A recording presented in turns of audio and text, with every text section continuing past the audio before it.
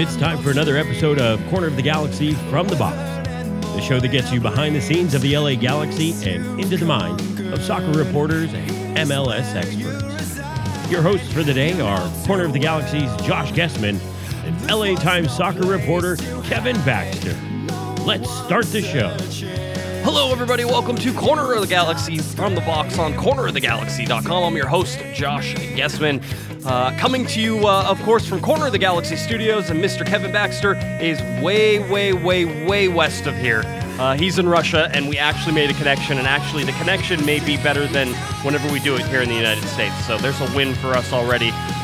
Early on a Monday morning as we're recording, the LA Galaxy get a 3-0 win over Real Salt Lake. We're going to talk about that. Plus, we're going to get Kevin's general thoughts on Russia, the World Cup, and everything that's happening over there. So we have a bunch to talk about, but of course, it wouldn't be a good morning if we didn't say hello to the Panda himself, off in near Red Square in Moscow there. Hey, Kevin, how's it going, buddy? Dobry utro, Comrade Pato. See, you've already broken out the Russian. That's good. I'm glad you're being assimilated nicely over there. How is everything? How was the trip? Well, you know what really struck me is when I got to the airport, taking the drive in taxi into the city. And by the way, you think the Denver airport is far. The airport in Moscow from the city is really far. But as I was driving in, I began to think that maybe this whole thing about Russians affecting the U.S. election is true, because I saw a lot of people wearing those little stickers with the American flag that said "I voted," and so I was just throwing it. Like, maybe they did. Maybe they did vote for Trump, and that's what happened. Very Panda and Pato in the morning. Already one in the books there, Kevin. Good job. Way to keep the jokes rolling. But how was your trip over? How long was the flight? Which way did you go? Well, I flew from, I wanted to stay on United as long as possible. There's a shameless plug for a Corner of the Galaxy sponsor. So I flew United to Washington, D.C. From there, I flew United to Brussels and then took Brussels Air from Belgium to Moscow. And I think the whole thing, I left at 8:15 or so. On what day was it? Oh, on Friday morning, and I got here to Russia about 2:30 and the next afternoon, Russian time. Right. So it was about a 17, 18-hour flight, I think, or trip between the three flights. Yeah, that's not too bad. And then if we're trying to keep everybody on track here, at least trying to figure out what time it is everywhere. It is 6 a.m. here in Southern California as we're recording. A little early morning wake-up call. And it is, 4 p.m., almost 4 p.m. in just Moscow? About 4 p.m., yeah. Ticking down to 4 p.m. All right, so you get there, you get to Moscow. I think I saw from your Facebook post you got to walk around at least one of the stadiums there. What's the general mood there about the World Cup? Does it feel like there's a big tournament about to start? Yes and no. I mean, you don't feel the excitement from the people in the streets, although there are World Cup, walking to the subway, there's a little underground thing you go through to get into the metro. And all of the little kiosks there have kind of cool World Cup souvenirs on display and for sale. There's a lot of planters and displays around town made from soccer balls. The planters are actually very cool, but then there's like parking obstacles and things, where you don't want people to park in a certain area. So the obstacle now is a soccer ball as opposed to what it might have been before. And there, the Fan Fest has gone up. Downtown, across from the Bolshoi Ballet, there is a huge statue of Karl Marx. It's actually very impressive. Mm-hmm. And they have a lot of welcome Russia, welcome World Cup banners around with sponsor signs on it, which I don't think Karl Marx would have been a big supporter of some of this international commerce. But the funniest one is out at the stadium, the main stadium here in Moscow, where there's another giant statue, this one of Vladimir Lenin, and it actually rises from behind a Visa logoed souvenir booth. And that was really jarring. But the stadium is really nice. I remember 4 years ago in Brazil when the main stadium was still under construction, and they were actually basically painting when we got there for the opening game. This stadium looked really nice. They were on the field practicing the opening ceremonies for the Germany-Mexico game, which isn't even the first game. And so they're already, even the volunteers are ahead of schedule.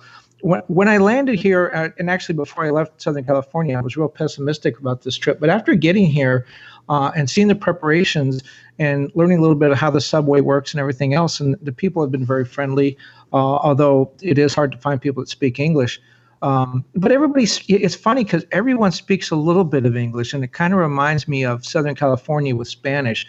People say they don't speak any Spanish, but everybody knows certain words, alegre, fiesta, hola, adios, me amo, whatever. You find people here that don't speak any English, but then they'll throw something out about like, what city you from? And it's like, I thought you didn't speak English. So, and the people have been very friendly so far and very helpful, especially police officers. I know myself and been hanging around with Steve Goff, the soccer writer for the Washington Post, and he was real concerned about approaching police officers because they look so intimidating in the subway and other places. And they actually came up to us in English, asking us where we were from. So it's been a little bit better than I had anticipated. Of course, the tournament hasn't started yet, and so we'll knock on wood here and see where it goes. But so far, 3 days into the trip, it's pretty nice. That's not too bad. All right, well, let's talk a little bit of LA Galaxy here. The LA Galaxy get a 3-0 win over Real Salt Lake, their most emphatic win of the season. The first time they've scored 3 goals and not allowed anybody else to score. The first time they've had a 3-goal lead in any game there, Kevin. Most of the other high-scoring games, they've usually ticked back and forth between winning, losing, just a little bit less than losing, all those fun things whenever they score 3 goals. So this was... I don't know. I think it was a bit of a surprise. If anybody watched the first half of that game, it played out almost exactly as most, I think, reporters and most fans sort of expected it to, Kevin. It was 0-0. It was boring. It was a bit of a yawn fest. There wasn't a lot going on, and the Galaxy looked stagnant and without any ideas or creativity. And that's really the first half. They had one really good chance. Zlatan Ibrahimovic with a little bit of a fake on an RSL defender allowed Perry Kitchen to get into the box, and Perry made a good shot, a great controlled trap, and then a shot very quickly. And with those things quickly happening, Nick Rimando had to slide over and make the save. That was it in terms of the great sort of moves that happened for the LA Galaxy in the first half. But the big deal that happened about 2 or 3 minutes before halftime was that Sebastian Lletget made a sliding sort of save to try to keep a ball in bounds and ended up landing on his right ankle, basically trapping his right ankle underneath his body as he was stretched out with his left leg. And he stayed down for a little bit. The trainers came on. He came off the field. He said, I think I can go back. He ran for a little bit again. They called halftime. He went into the locker room, and I don't know what anybody expected, but I think that there was at least a question, Kevin, about whether or not he was going to come back out. He did come back out. He did start the second half, and that lasted for about 2 minutes, almost 3 minutes, before they made the change. He came off, and Bradford Jamieson made his league debut for the LA Galaxy after making his season debut for the LA Galaxy in the U.S. Open Cup. But he makes his league debut for the LA Galaxy, comes in, and that's when this game changed, which is it's a long road back for Bradford Jamieson, Kevin, but he looks like he's back and perhaps ready to go. Well, that injury to Lletget, first of all, hopefully he'll be okay. I believe that's the same foot. I know it's an ankle this time, but the same one where he had the injury last year. And fortunately, he does have 3 weeks now to get better. And the fact that he went into the locker room at halftime and, got examined and still tried to come out and play, I think that's a good sign. I think probably 3 weeks will be more than enough time for him to recover, unless there's something else that we don't know about. But Bradford Jamieson, the timing turned out to be perfect for him. Could you imagine if they had lost Sebastian Lletget at a time when 2 players are away, 2 other midfielders are away at World Cup duty, and Baggio is still hurt, as far as we know. So, Bradford Jamieson being able to come back was a really good sign and really important timing for the Galaxy. The other thing that that kind of struck me about the game was Nick Rimando. How the great have fallen. Real Salt Lake has a pretty good record, although they're terrible on the road. But Nick Rimando's had some good games, but seems to have more bad games than good games. They've given up a ton of goals this season, and you wonder if Salt Lake is going to be able to stay in the playoff race for the rest of the season. They're ahead of the Galaxy now, but you can see some real weaknesses in that team. Yeah, Nick Rimando had a very un-Nick Rimando-like game. He missed the attempted clearance that eventually saw Zlatan Ibrahimovic get his first goal. He went to punch it and sort of whiffed on it a little bit, popped it straight up in the air, and then wasn't able to out-jump Zlatan Ibrahimovic as he headed into the back of the goal for Zlatan's first goal. He had some other just little ones. He also made some good saves. So it's still Nick Rimando. I have a feeling that defense hasn't exactly been stellar for Nick Rimando, especially on the road. For whatever reason, they seem to be able to play very well at home. Real Salt Lake does, and they come on the road, and I think they were 1-5-1 entering the game. They're 1-6-1 leaving it. So they're also a team who has beaten up on Seattle twice, Kevin. And so whenever you look at the schedule that Real Salt Lake has played versus the schedule the Galaxy have played, I would have rather have played the Galaxy schedule already and be headed into the easier schedule they are than going from Real Salt Lake, what Real Salt Lake has done, and then traveling forward into their more difficult part of the season. So I think maybe the third place standing in the Western Conference that they held coming into the game was a little bit of a misnomer there. Maybe a little misdirection. It certainly wasn't something that I think that they proved that they were the third best team in the Western Conference coming into StubHub Center. The other sort of interesting thing here, and that I forgot to even mention, is that there were no designated players for the LA Galaxy. Obviously, Jonathan Dos Santos and Giovanni Dos Santos in Russia, getting ready for the World Cup. But you had Roman Alessandrini, who was apparently a late decision scratch. He did not train on Thursday, apparently, and they thought that maybe he would be ready to go by game time, but decided not to play him. This is a quad injury. I know it was originally reported as a hamstring injury. That's what we were told, and then Sigi Schmidt clarified that in the post-game press conference that it is a quad injury. So, and by the way, I should also point out that Sebastian Lletget, they didn't have a good prognosis or diagnosis for Sebastian Lletget after the game, so they said it was some sort of ankle injury. They didn't know severity or anything else. So it's one of those things that we get to keep an eye on as the LA Galaxy get ready to go to Portland on Friday for a U.S. Open Cup match, which is sort of thrown in between all this World Cup break. Well, one thing with Roman, there's a huge difference between a quad and a hamstring as far as the treatment and the time that you need to come back.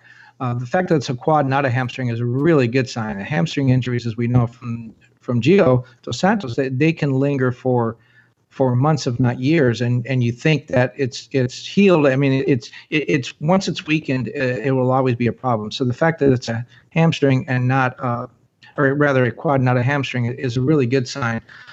You wonder too, I know that the Galaxy have a long time off.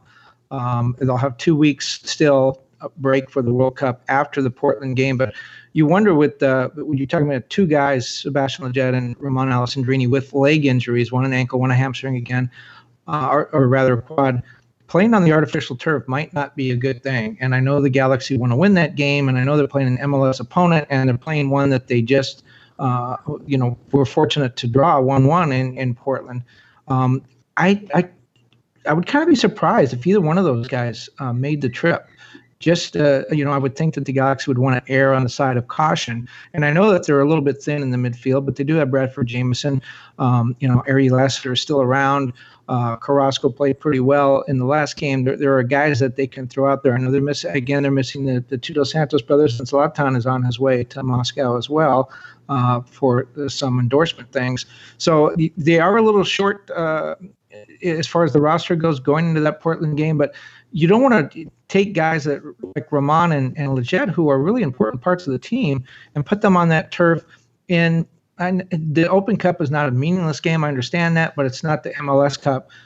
It just would seem to me not to be a wise decision to take a chance with them less than a week after an injury and put them on turf. Yeah, it makes a lot of sense. Again, if you missed that, Kevin, we're saying basically that Zlatan Ibrahimovic should be in Moscow on, I believe, around Thursday or something like that. Well, I'm sure he'll be here before that, but he has an event Thursday, which is the day the World Cup opens. He has an event Thursday morning for Visa, and I think he's doing some stuff for some of his other sponsors.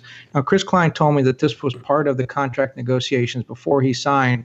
It's not anything that Zlatan decided to do after he signed with the Galaxy. When the contract talk started, basically Zlatan's people came forward and said, look, we've already signed this, because, right now would be, if he was still playing in Europe, this is the off time, so he could do whatever he wanted. So he had agreed to come and do these commercial endorsements, and went to the Galaxy and said, the papers are signed. There's nothing we can do about this. If you want to sign him, this is part of the deal. And the Galaxy were okay with that. They were not blindsided by it. It wasn't anything that Zlatan asked for when he got to LA. This was done months ago.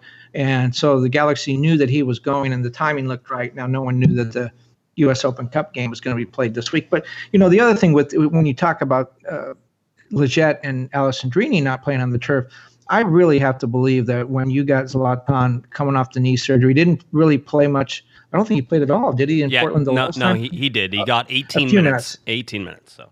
Yeah, I just don't, again, U.S. Open Cup game on the turf, 36-year-old guy coming off major knee surgery a year ago, 14 months ago now. I don't think Zlatan would have played anyways, or if he had played, it would be very limited. So, again, I don't think the Galaxy are missing much by the fact that Zlatan won't be there. Yeah, it seems that way, and it seems like that's a good thing. Now, people will tell you, Kevin, that the U.S. Open Cup is the easiest way into the CONCACAF Champions League. That is true.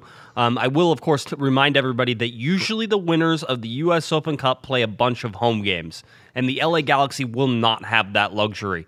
They will go to Portland if they win that game. They'll go to Portland, so they have to play there away. And then if they win that game, and I think everyone is expecting that Los Angeles Football Club will win their game as well over, they're playing Sacramento. If they beat Sacramento, I believe the hosting has already been determined that the LA Galaxy would go to Banc of California Stadium to play that game. So the Galaxy, again, would be away again. And if you go back and look at the history, or at least the recent history of U.S. Open Cup winners, you're going to see very clearly that the U.S. Open Cup winners are going to be, usually teams that have 3 or 4 home games in there. There was a reason that Seattle won so many U.S. Open Cups early in the history before sort of the hosting rules had changed. And those hosting rules changing meant that they didn't get as many home games that they got previously. And so now that you see that, there's been a decree in that. So that's what we have there for the U.S. Open. Because I would not listen. I'm all for the LA Galaxy playing a full A-team lineup. Anybody who's healthy should play.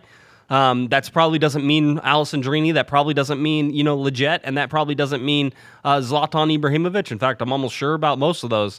But at the same time, this is an important game for the Galaxy. I think that they can get past Portland, and then if that happens, you got one more game on the road. Can you do something? It's just a lot more difficult in U.S. Open Cup to win on the road than it is to win at home. It's just for a tournament that way, a single elimination tournament, you get an advantage being the home team. Well, I'm not big. The U.S. Open Cup is what it is. I don't want to denigrate it, but I mean, it kind of strikes me a little bit when you look at the fan attention and all that. It's kind of like the NIT to the NCAA tournament. I mean, no one remembers who won the NIT a year after it happened, or even 10 minutes after it happened, but everyone remembers who won the NCAA tournament.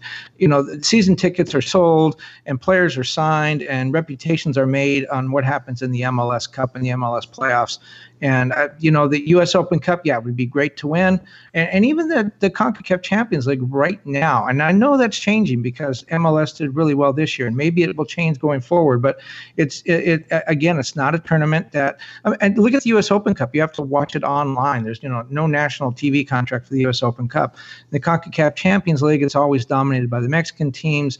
MLS is starting to change that a little bit. But if I'm a coach, if I'm Ziggy and I said I've got to roll my dice on one of these two tournaments, U.S. Open Cup and hope to get in Champions League and yada yada, and Ziggy has experience with all that, or I got a team that can make the MLS playoffs, and then with a guy like Zlatan, the wild card that he's become, maybe go deep into those playoffs. I think getting to the conference finals in the MLS playoffs is probably better than getting to the Final Four in the U.S. Open Cup. And I think that's probably the way the Galaxy are thinking right now, too. Well, I mean, I know there are a bunch of fans, Kevin, who were talking about how the LA Galaxy were out of the playoffs already, that, things were already over in terms of, where the Galaxy stood, how they were going to do here in 2018. And the bottom line is that's just so far from being true right now. The Galaxy in their last 5 games, 3-1-1. I think you told me best stretch they've had since June of last year. Yeah, when they had that little, May and June, when they had that Right. little winning streak, and then it turned into an unbeaten streak with some draws under Kurt, that sort of Kurt Onofal's last hurrah. Yeah, it's the best that they've done since then. But just in addition to the record, first of all, they're past the really tough part of their schedule. Yes, there's some tough patches coming up, but they're past the really tough part of their schedule, which is a good thing. A couple other things though in this game, both good and bad. On the good side, we talked last week about how it was uncertain whether the Galaxy wanted to play in the air, and Ashley Cole talked about, just sending balls over the top and hoping something happens. And we talked about how Ola Kamara and some of the other players on the team, not a lot of good guys who are really good in the air, Zlatan being the one exception. And some of the defenders, and Michael Ciani's good in the air, Dave Romney's not bad, Daniel Sturris is okay. But for the most part, that going up top, that is for Zlatan. And it paid off in this game. He scored 2 goals, and they played very well in the air. And there seemed to be some chemistry a little bit between Zlatan and Ola, and it's almost like they figured something out. Like if it goes in the air, it's mine. If it stays on the ground, it's yours. And those two seem to be working well. And Ola is really beginning to get comfortable with the way the Galaxy are playing now with Zlatan, because when Zlatan came in, it did change everything. And I think Ola is getting comfortable with that. So that's a good sign going forward. But then the bad sign is after the World Cup, the Galaxy are going to get their 2 designated players back, the 2 Dos Santos brothers. They're going to come back. They're going to have to fit in somewhere. You talk about maybe the best half of the year the Galaxy played the second half. They played without the Dos Santos brothers. And I don't mean to, once again, pile on, but they did look really good. And now these 2 guys are going to come back, and you're going to have to fit them in. And is that going to detract from what happened in this game with Real Salt Lake? Well, certainly there's 2 things that I take away from the second half and from the game. That Bradford Jamieson coming in the second half completely changed the makeup of that game. You can say what you want about Sebastian Lletget and what they're asking him to do playing in that underneath position, underneath the 2 strikers. And that's the other takeaway, by the way, is that Sigi Schmidt, after I think you and I have talked about it multiple times, talking about how you need the 2 strikers side by side up top, finally played the 2 strikers side by side up top, Kevin. They went in what Sigi called somewhat of a modified 3-5-2 or a 5-3-2. You could say that they attacked in a 4-3-3. You certainly could. I want everybody to remember, because I see everybody arguing about formations, Kevin, that those are fluid and that they change constantly, and people should chill out whenever they're arguing about them. When they're saying, no, they were attacking in a 4-3-3. Well, in some cases, Chris Pontius released a little bit early, and that made him sort of the third striker, but he wasn't really a third striker because he was also tasked, as Sigi Schmidt said, with controlling the entire right-hand side. So Chris Pontius was in charge of controlling the right-hand side from touchline to touchline, forward to back. He was a defender and a striker, somewhere in between in those as well. So whenever you look at how that does and how that would morph the situation, it certainly makes sense. But so you look at Sebastian Lletget playing that underneath position, Kevin, and it's not a position I think he's comfortable with. I don't think he fits well into that position. I know people are going to disagree with me, but if you looked where he was making runs, he was constantly making runs out wide to the left or to the right. He was constantly being up on that top line, and it didn't help the Galaxy connect. There was a gap in the midfield, and that gap should have been where Sebastian Lletget was. And so he gets injured and comes out. Bradford Jamieson comes in there, and I talked to Bradford after the game, sort of asked him what Sigi had told him. And one of the things he said was to make sure that he stayed connected with the midfield and with the strikers, with Ola Kamara and Zlatan Ibrahimovic. And that is exactly what Bradford Jamieson went in there and did it. Sigi said also, don't overthink it, all right? To play somewhere in the middle, don't overthink it. And to make some things happen. And Bradford Jamieson absolutely brought that. His speed, his ability to turn and go forward. Sigi Schmidt says that he is always, that Bradford Jamieson is a better passer, a better distributor than he gets credit for. And because of that is a great position for him to play underneath. And so without Bradford Jamieson coming into that game, without him playing that second 45 minutes, I'm not sure the LA Galaxy get those 3 goals. I think it's very clear and very obvious. The 2 standout players on the night, Chris Pontius and Bradford Jamieson, were your 2 absolute standouts. Defense also getting a shutout, Kevin. They looked cohesive together. They didn't have too many panic moves, whether that is a reflection of Real Salt Lake and their ability or their inability to attack on the night, because a lot of times they like to attack with a front three. That didn't happen either. So the Galaxy strung together a great performance. But you also have to question and look across the field at what Real Salt Lake did. And let's be very, very, very honest. The LA Galaxy probably shouldn't have won that game. And you sit there and say it was 3-0. How can you say that? Because Jorgen Skjelvik should have been red carded, I think, in the 53rd or 54th minute.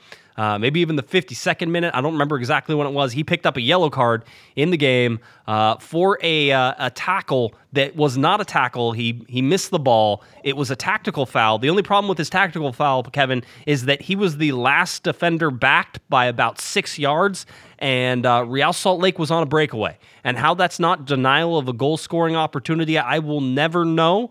But referee Ted Unkel only whistled the yellow card, and VAR apparently fell asleep on the play because Jorgen Skjelvik should not have been in that game, and the Galaxy should not have had 11 players from there on out, and that would negate all 3 of the goals that they scored.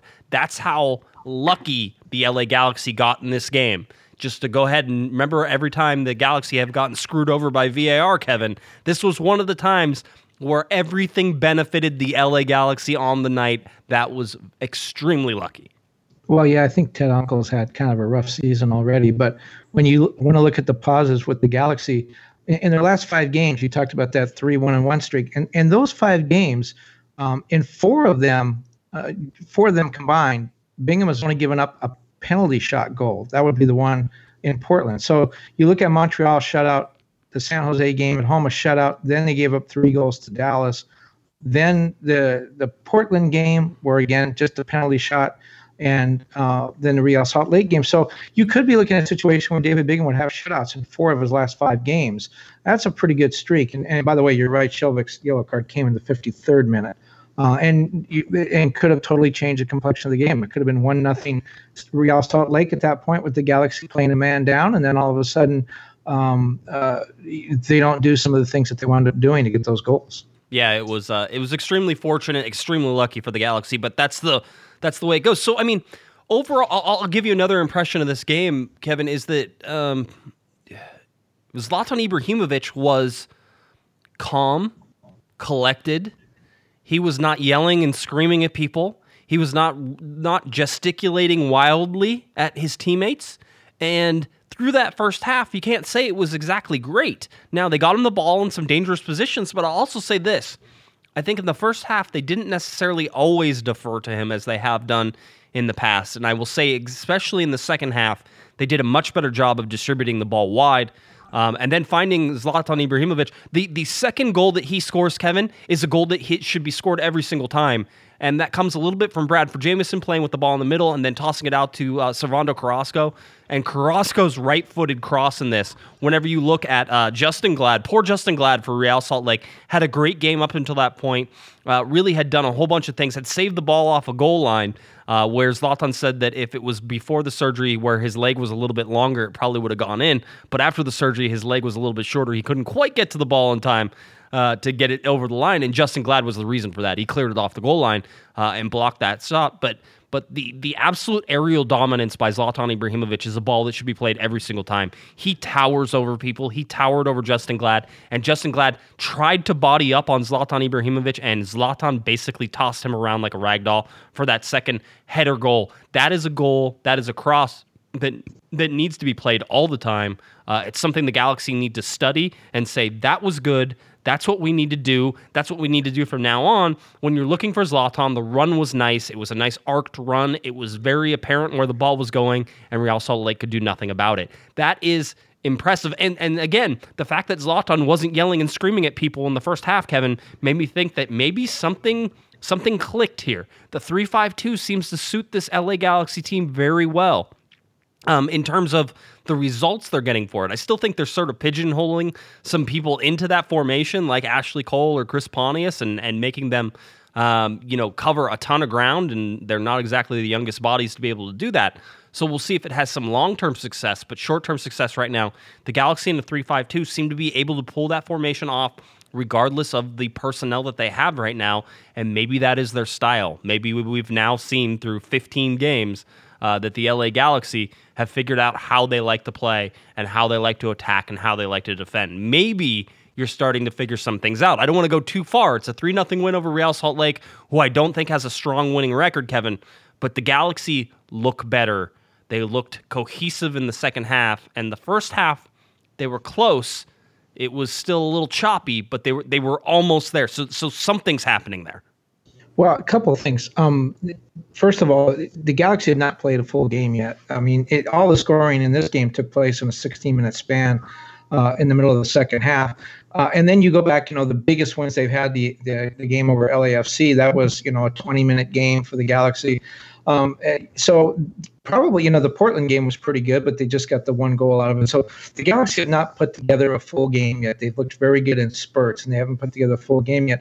As far as Zlatan, I don't want to project too much and say this is what happened, but I don't believe anyone went and talked to Zlatan. The Galaxy seemed to have, when you talk about management, coaching staff, and everyone else, they seem very much in awe of Zlatan. And I don't think they feel like they can go to a guy with his resume and say, hey, look, this is the way we want you to do it here in MLS. So I think if anything has changed, it's a realization that Zlatan came to that, look, this is not Paul Pogba out here as my teammates. These are not EPL and European style players. They are what they are, and I'm going to have to make the best of it. And I think perhaps he got to the point where he said, and again, this is just speculating. I haven't heard anyone say that, but when you look at his body posture and his actions, perhaps he got to the point where he just said, look, I'm just going to make do with what I have. Try to encourage these guys, not be too hard on them. And a lot of the players have complained about Zlatan being very hard on them during the game. Everybody loves him off the field. And apparently he's great in the locker room, but on the field, he can be a little bit too demanding and has had trouble understanding whatever the restrictions that some of these players have talent-wise and in other ways. So maybe Zlatan on his own came to that realization. But the other thing is, too, that, again, the fact that anything up in the air is his, and he did dominate the aerial battle, and then anything on the ground is Ola's. And if those two guys have come to that realization and agreement, and they're going to stay out of each other's way, it gives the Galaxy two ways to attack, which is really, was really effective for 16 minutes in this game. And if they can make that work going forward, it will continue to be effective. Still, the one question I have is what happens when the Dos Santos brothers come back? Yeah, that is sort of the thing, and I agree. I think a lot of LA Galaxy fans are out there saying, "Oh, see, this is what happens whenever they're not there. That the Galaxy play better." And listen, it's tough. I think if I'm anybody right now, what I'm saying is the Galaxy and the players. I like to point to players that were there more than players that weren't. So you look at the players that were there. The Galaxy players who were there played very well. Does that get affected by Giovanni Dos Santos coming back in or Jonathan Dos? Yeah, it does. Trying to figure out where everybody plays and trying to make it. The Galaxy don't have a team that fits together real well in terms of whenever you get those two guys back. Jonathan Dos Santos probably fits into that formation a little bit better than most, but does he fit into the role that where Bradford Jamieson or Sebastian Lletget filled in? Yeah, probably. But is that the best use of your money? In terms of, the $8 million that you're paying between the two Dos Santos brothers? It's a lot of money. The LA Galaxy did a good job without them, but you also have to point out to Ramon Alessandrini. Alessandrini has been struggling a lot. Does Alessandrini, if he's fully healthy, is he able to give you the same performance that Chris Pontius did running up and down the right-hand side? This is where it gets to the part where we talk about how the 3-5-2 doesn't necessarily always work for the Galaxy, Kevin. And this could be the big issue. There's questions being asked right now whether the LA Galaxy have a fire sale in the summer and everybody sells.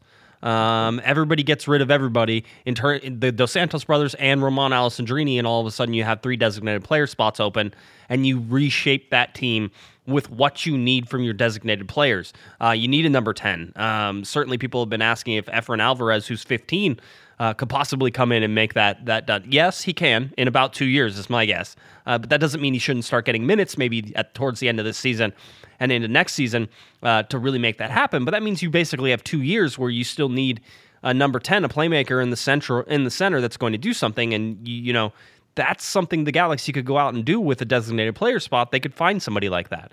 It's the Galaxy are surviving right now, Kevin, and they have for most of the season. Whenever you look at the amount of minutes the designated players have played, the Galaxy are surviving without their three, top paid players for most of the season. Romain Alessandrini has played, I think about 65% of the total minutes available out there. But other than that, Jonathan Dos Santos and Giovanni Dos Santos both have less than 50%, and Gio's way less than 50% of available minutes played. So the Galaxy have already been surviving without their designated players this year. And so the fact that they are where they are with, in 8th place, but only 9 points out of first place in the Western Conference, that's only 3 games. So only 9 points out of first place in the Western Conference is actually, I don't know. I think maybe this is an optimistic view, but seeing them survive that difficult schedule, Kevin, has now sort of maybe given hope for the second half of the season. Yeah, I think that's a little bit of wishful thinking that there's going to be some sort of house cleaning. I mean, name another time an MLS team got rid of more than one designated player at a time, much less getting rid of all 3. I mean, what you said makes a lot of sense, but I just, the contract setup and just all of the different things that impede MLS teams from making those kind of moves would seem to work against the Galaxy in doing that. Would they need to do that? Yeah, possibly.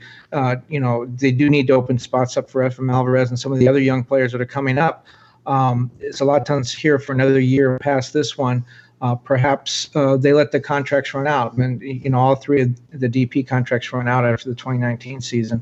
That to me is a more logical time frame for this big overhaul. Efraim Alvarez one more full season at USL, maybe playing some sporadic minutes at MLS just to get his feet wet. That seems to be a more logical way that this thing unfolds.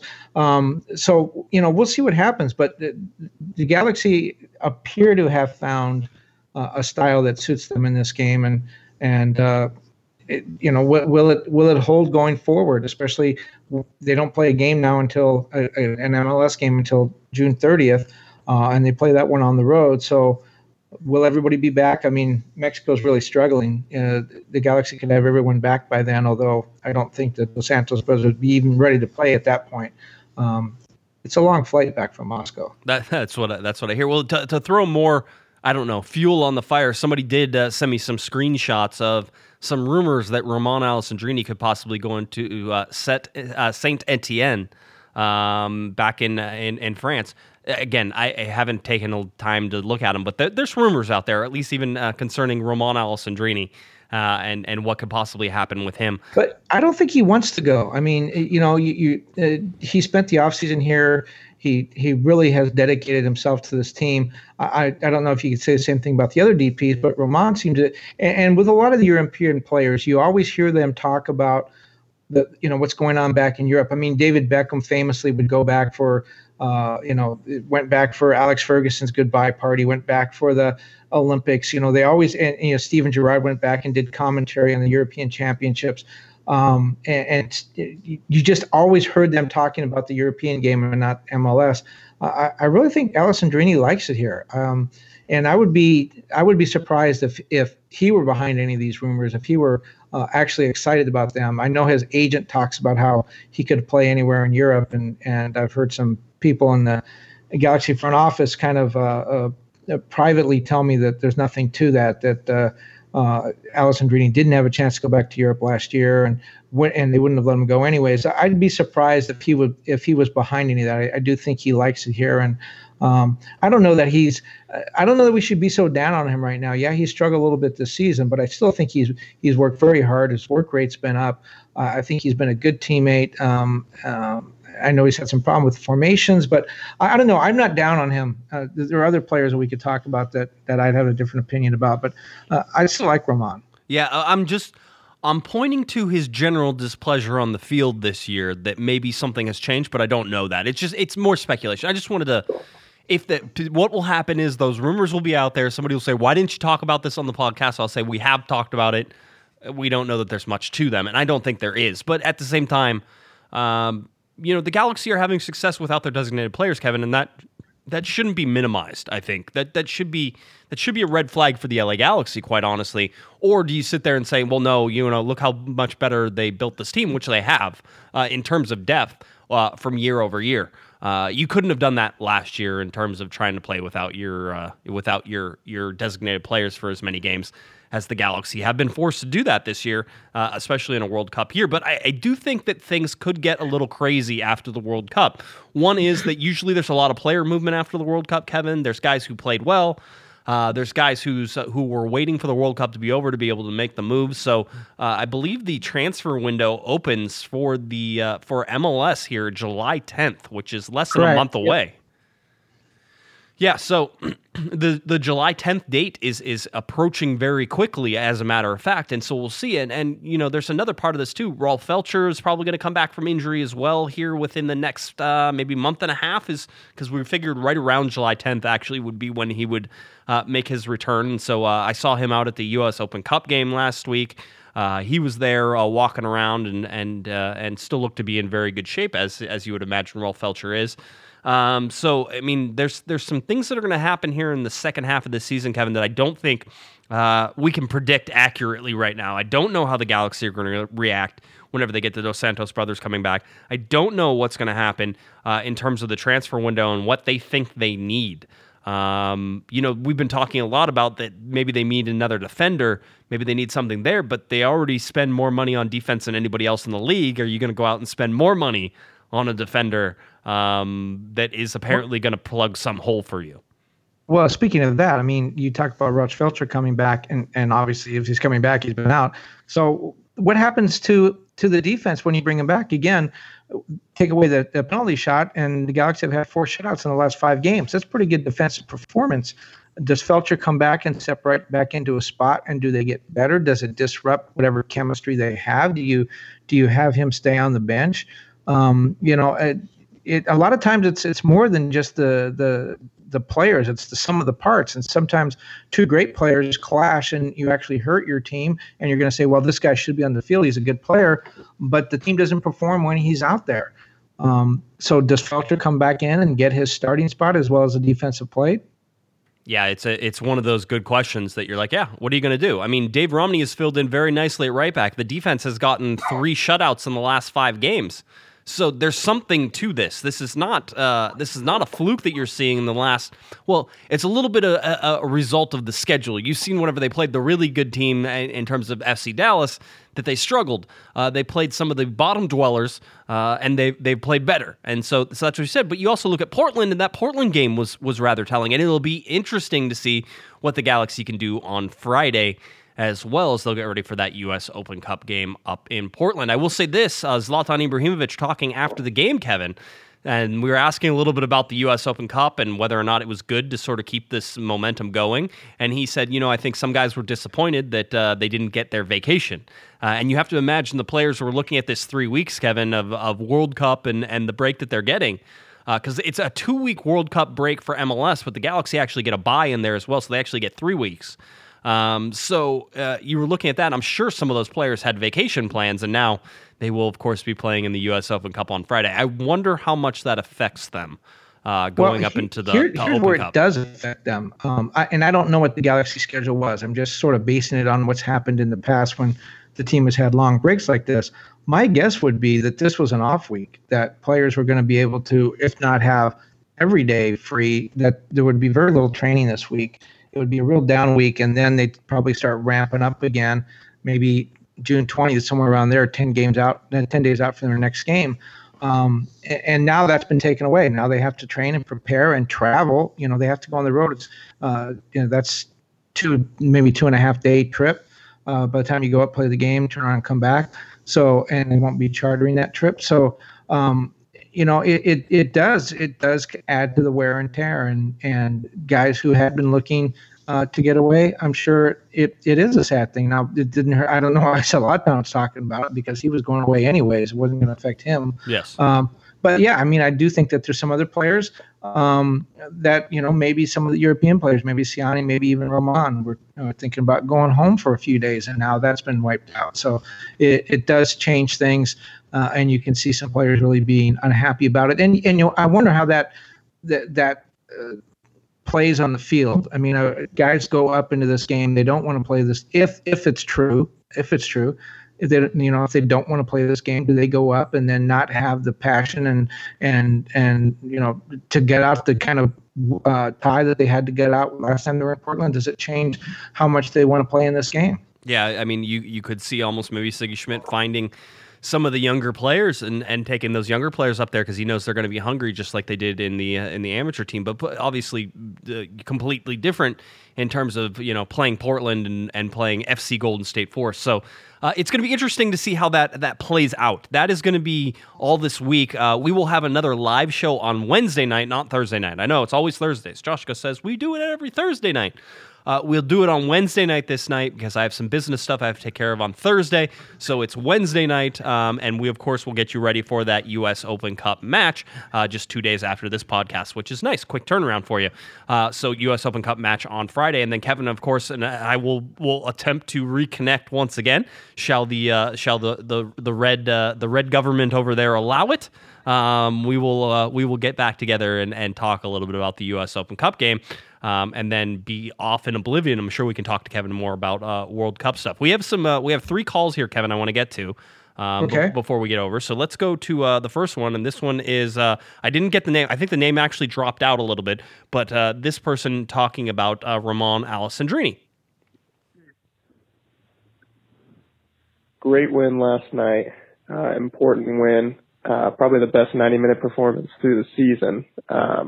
There were a couple shaky moments from the defense, but it looks like they're starting finally to glue together. But what really struck me was 3-0 with no DPs out there, and it's kind of already been assumed, I think, by a lot of fans that after the World Cup, Galaxy might be looking to move the Dos Santos brothers. Just wondering, with the solid play of Pontius and Bradford Jamieson getting healthy, do you think there's any chance the Galaxy look to move Alessandrini? He's been, a solid player, but not quite the same level of production as he had last year. So if the Galaxy really are going to try to revamp the roster, do they try to move all 3 DPs, or do you think they keep Alessandrini on board? Let me know. All right, so there we go, Kevin. That's exactly what we're talking about in terms of, the assumptions. I think it's dangerous to assume anything right now. I think, Kevin, you've already pointed that out. It's pie in the sky to think that the Galaxy are suddenly just going to clean house, especially with the Dos Santos brothers. I know that fans are leaning that way. I hear it all the time. I saw it after this game. So, everybody making the conclusion that the Galaxy don't need the Dos Santos brothers. And if you don't need 2 of your designated players, then, what are you doing with them? It's a mindset that I think is a little dangerous going into a summertime where there could be no big moves. Well, when you look at the 3 players, I don't think either one of those Santos brothers goes back to Europe. I don't think that door is open to them. And so you're looking at Mexico or elsewhere in MLS, probably. No one's going to take Gio's contract. If the Galaxy were able to move him, they're going to have to pay a good portion of that. Jonathan's a little bit more movable at $2 million, and he's probably a better player than Gio right now. You could see moving him, but then again, you get back to that thing: if one Dos Santos brother goes, does the other have to go with them? And then you have to work out, a complex deal. The guy that is movable, with this contract and everything, and the fact that he is still playing well, is Alessandrini. And if you by the fact that you think that he's not the same Alessandrini as last year, I think you can make the Gyasi Zardes argument that, hey, maybe with a different environment and different teammates, a different style of play, maybe he will return to his former self. I don't know that I'm just not an Alessandrini hater right now. I don't think that he's been that awful this year. I still think there's a lot of upside there. But if you're talking about you need to move those guys for whatever reason because you're going to sign Chicharito or somebody else coming over after the World Cup, Alessandrini would seem to be much easier to move because I think especially at his price, there would be people willing to take a look at him in Europe. I don't think he's everyone there is. I don't think those doors are closed to him. I think he could easily go back. I think he could go to a lot of other MLS teams at that price. I don't know that he'd want to go to Mexico necessarily, but that's the guy that would seem to me to have the biggest upside, the most flexibility, and probably the most interest. Yeah, it's again, if you're talking about ease of movement, I think I agree with you. So anyway, just more stuff, but wanted to get that. Now we have William from San Francisco has, I think, a special. This came in a couple weeks ago, but I think it still holds true. So I'm gonna play it again. But William has a special message here for me. So let's hear from William. Hey, this is William from San Francisco, and I'm running for governor of the Boateng fan club. Just want to shout out to my boy, Mr. Hustle. He should be tied on this team for most assists, and he started this game. Come on, Josh. Give him 60 minutes a game. All right, thanks. All right, so I believe that was for maybe the Portland game, where he got the assist on that one. So that was good. That was William from San Francisco, of course, poking me because I say that Boateng hasn't been. He hadn't been good, and now he's playing well, Kevin. And I'm all for guys who play well after not playing well and doing stuff. And so far, Emmanuel Boateng is starting to prove that maybe he's a starter, maybe, but I still think that him coming off the bench is just so dangerous. No, with the midfield situation, he's a definite starter in Portland. I don't see any way that he didn't start that game in Portland. I agree with that 100% in terms of going up to Portland and seeing what you can get out of him with the players that are probably going to be available. He's that starter, and that's going to be good for him.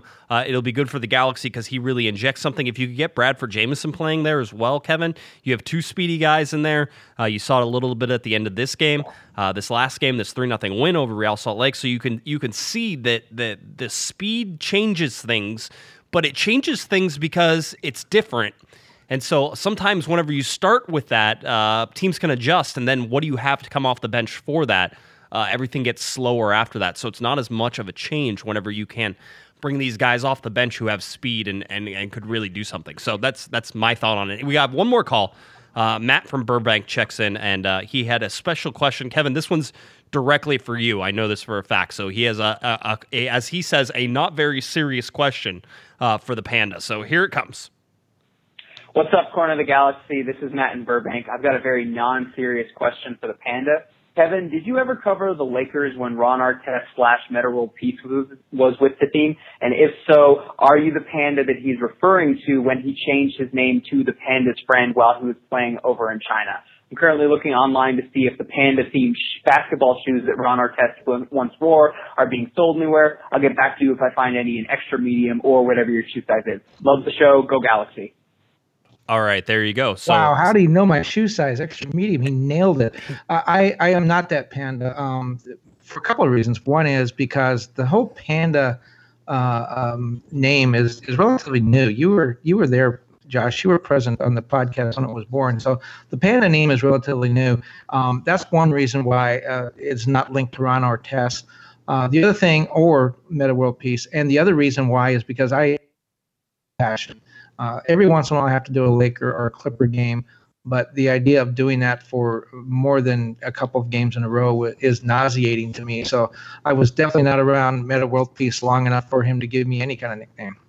All right, there we go. And Kevin, I believe that perhaps our data allotment is starting to come up here because I feel the connection dropping as we get closer and closer to the end of the show. So perhaps they're listening in on the other line and they understand that it's time for us to wrap up as well. The LA Galaxy will play in the U.S. Open Cup coming up on Friday. That game is at 8 p.m. Look for streaming on LAGalaxy.com or on MLSsoccer.com or USsoccer.com.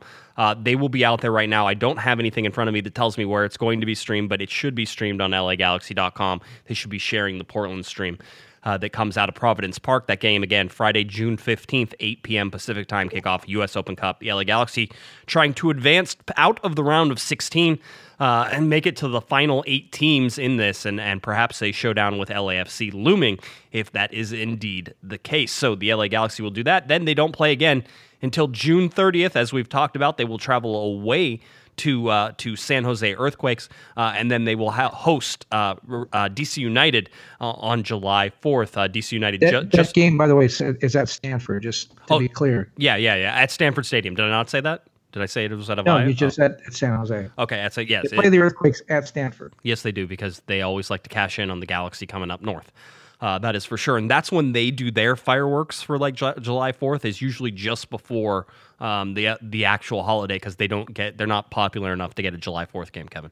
They get the one that's just beforehand. They have to go somewhere. So and the Galaxy home for July 4th for like the 97th year in a row. I think they're always home for July 4th. Every year since their existence, they have had a July 4th game. So that's pretty good. And DC United just lost to Seattle. Then you have Columbus Crew coming in, which will be interesting. Giassi's Artists. Yeah, coming back on July 7th. That should be interesting. And then July 14th. It's hot and heavy once the Galaxy come back.